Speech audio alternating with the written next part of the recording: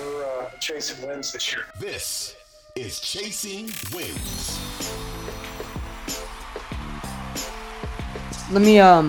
Let's transition to Dre, because that was the first move of free agency, by the way, of any team. Like, Draymond was the first player, first domino to fall, and not only for the Warriors, but like I said, for all of free agency. So, 4 years, $100 million. I think the deal is like front loaded. So as the years go on, like it's like less and less money, and then I think the fourth year is a player option.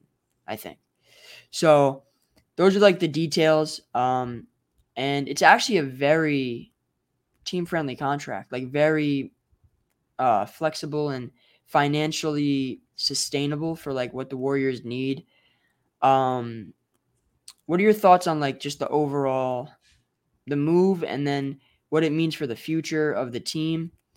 And how do and then also let's touch on Clay a little bit and his contract situation. But first, what are your thoughts on the Dre extension? So the Dre extension was, I guess, more or less it was expected. I didn't think the team was going to. Obviously, that's one of the first things that Dunleavy said was that he was going to prioritize trying to re-sign Draymond, and well, they did that. I think, if I read correctly, that the first year the money is going to be like 22 million or something like that, right? So this is kind of the number that I was always kind of looking at and expecting that they might sign him into, like a deal where he's getting somewhere between 22 to 25 mil, if on the higher end. There were talks about him asking for 30 mil, or saying that that's what he's asking for, and that's what the Warriors are going to have to give up if they want to keep him. I never really bought that notion. It didn't sound right to me. I don't think he's ever gotten paid 30 mil, has he? As a player at any point in his career? What was the question again?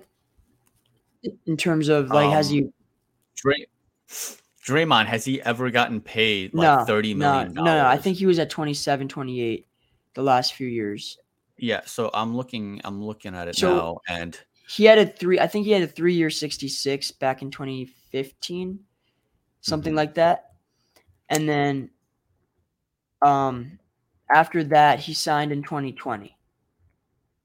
Okay, so I mean, I'm looking at the numbers now, his salary, and it's like, okay, like 18 mil in 1920, 22 mil, 24 mil. So he was 5 years, 82 in 2015. So that was like a little bit more than what I said. So I don't understand I don't understand where this notion that suddenly he wants 30 million from at the back end of his career. I understand maybe this is one of his, final like major contracts, but yeah, 22 to 25 mil per year sounds about right to me. And I know a lot of people are frustrated with Draymond. I know a lot of people wanted to move on from Draymond, and they wanted to trade him. They want him gone. He's just such a headache on so many different levels. So they want to move on from him. But for me personally, they just won a championship, a year ago, and he was still in the middle of that. And I think as long as they build correctly and put the right pieces on this roster, I think he is still a critical part of the piece to the puzzle. And defensively, just, I can picture the Warriors without Clay, just because we literally saw it for the first 20 games or so of last year, and they went 18-2 to begin last year without Clay. But they did have Draymond during that run. And so I want to mention, Wiggins took a pay cut, right? Yeah. And it was a significant one. He could have demanded way more money. He probably has one of the best contracts in the NBA. And then Draymond also took a pay cut. Like $25 million a year is a bargain for a guy that, for what he's done, for what he's contributed, for who he is. And I know, like, you could argue the offense is declining, and that's been true for years. He's getting older. His defense isn't getting any better. Fine.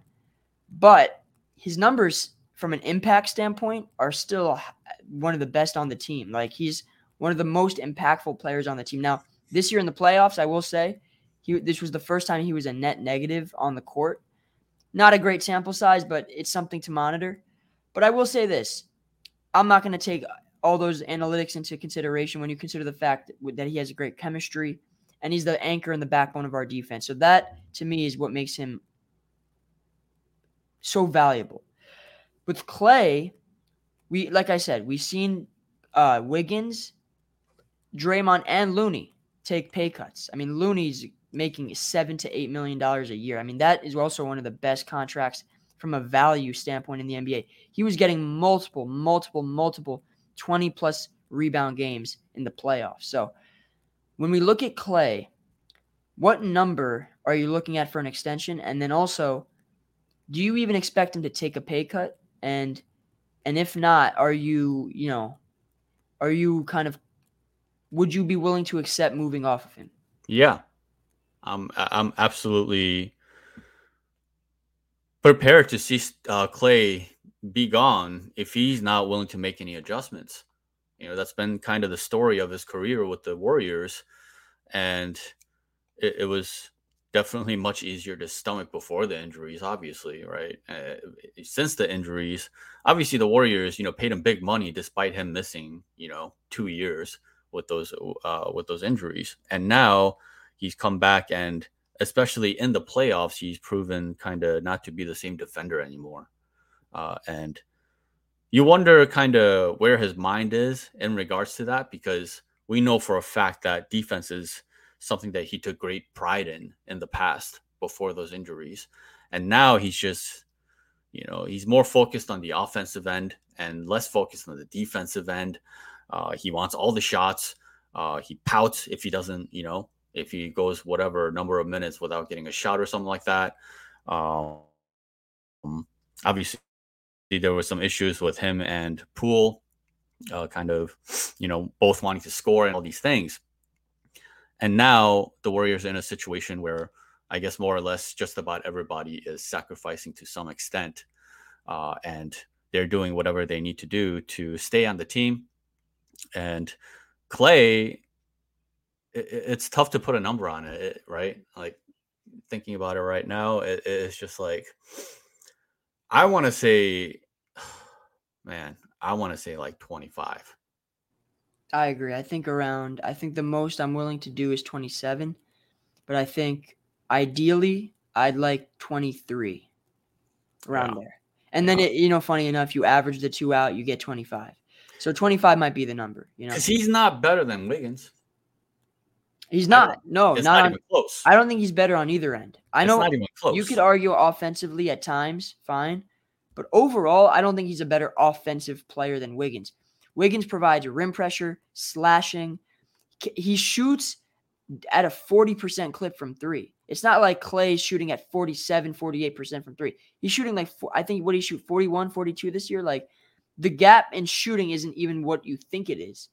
Now, they get different shots. Clay actually takes way higher degree of difficulty shots. Wiggins takes more open shots. But it doesn't matter because Clay also has poor shot selection. So it's not like he's like getting closed out on. He's forcing bad shots up. You know what I'm saying? So part of his percentages being even what they are is actually they should be kind of higher. Wiggins is just a far more efficient player, and the numbers reflect that. Clay may be the better shooter, but as a scorer, Wiggins is far more efficient because he doesn't take ill-advised shots. He doesn't force the issue. He doesn't press.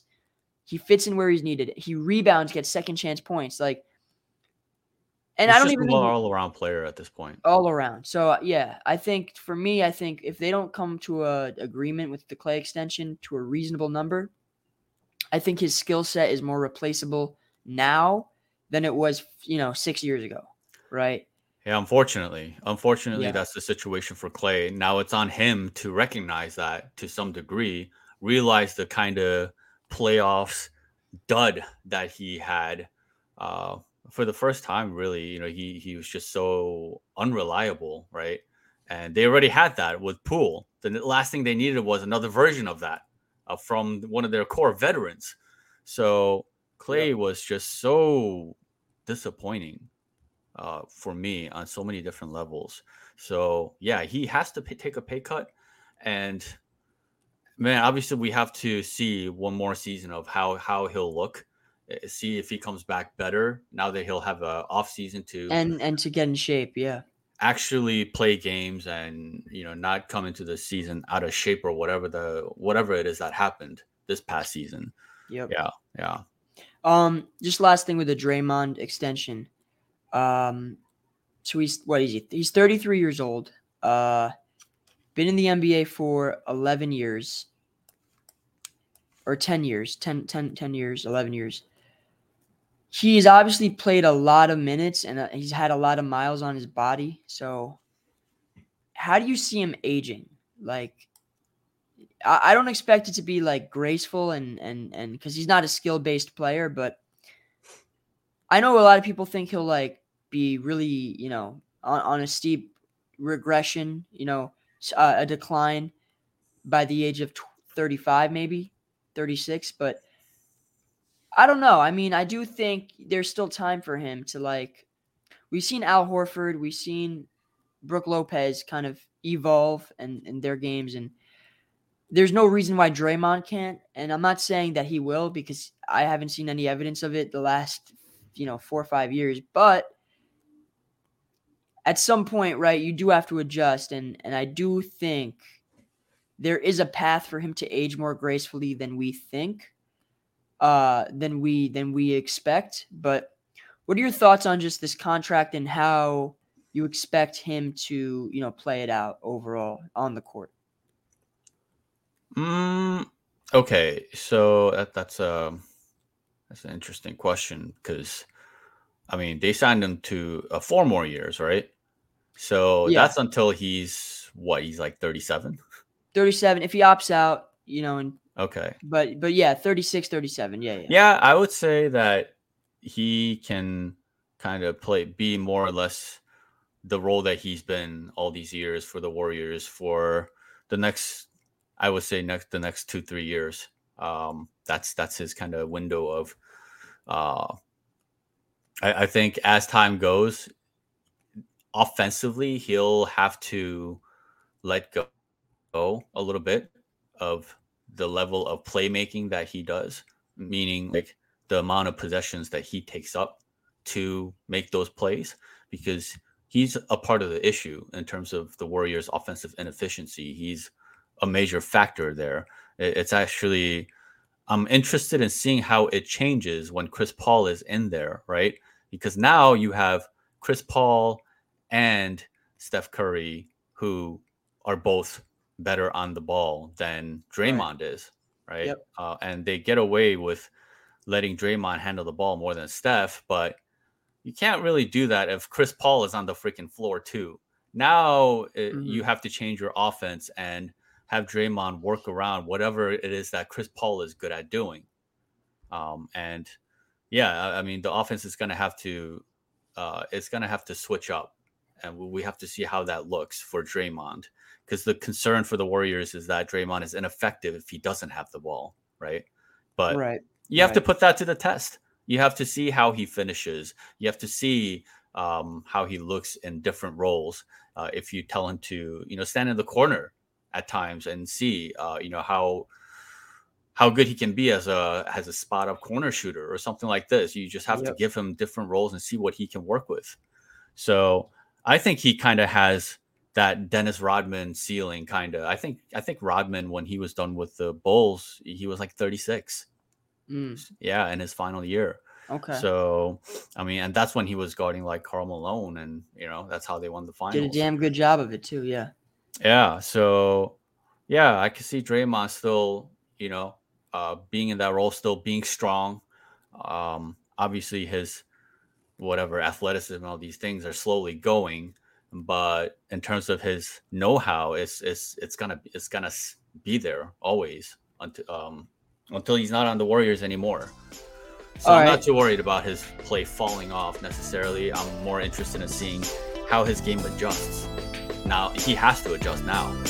Yeah, it can't be Draymond centric, like traffic cop, hold the ball at the top of the like he just Right. doesn't. It makes no sense to run that.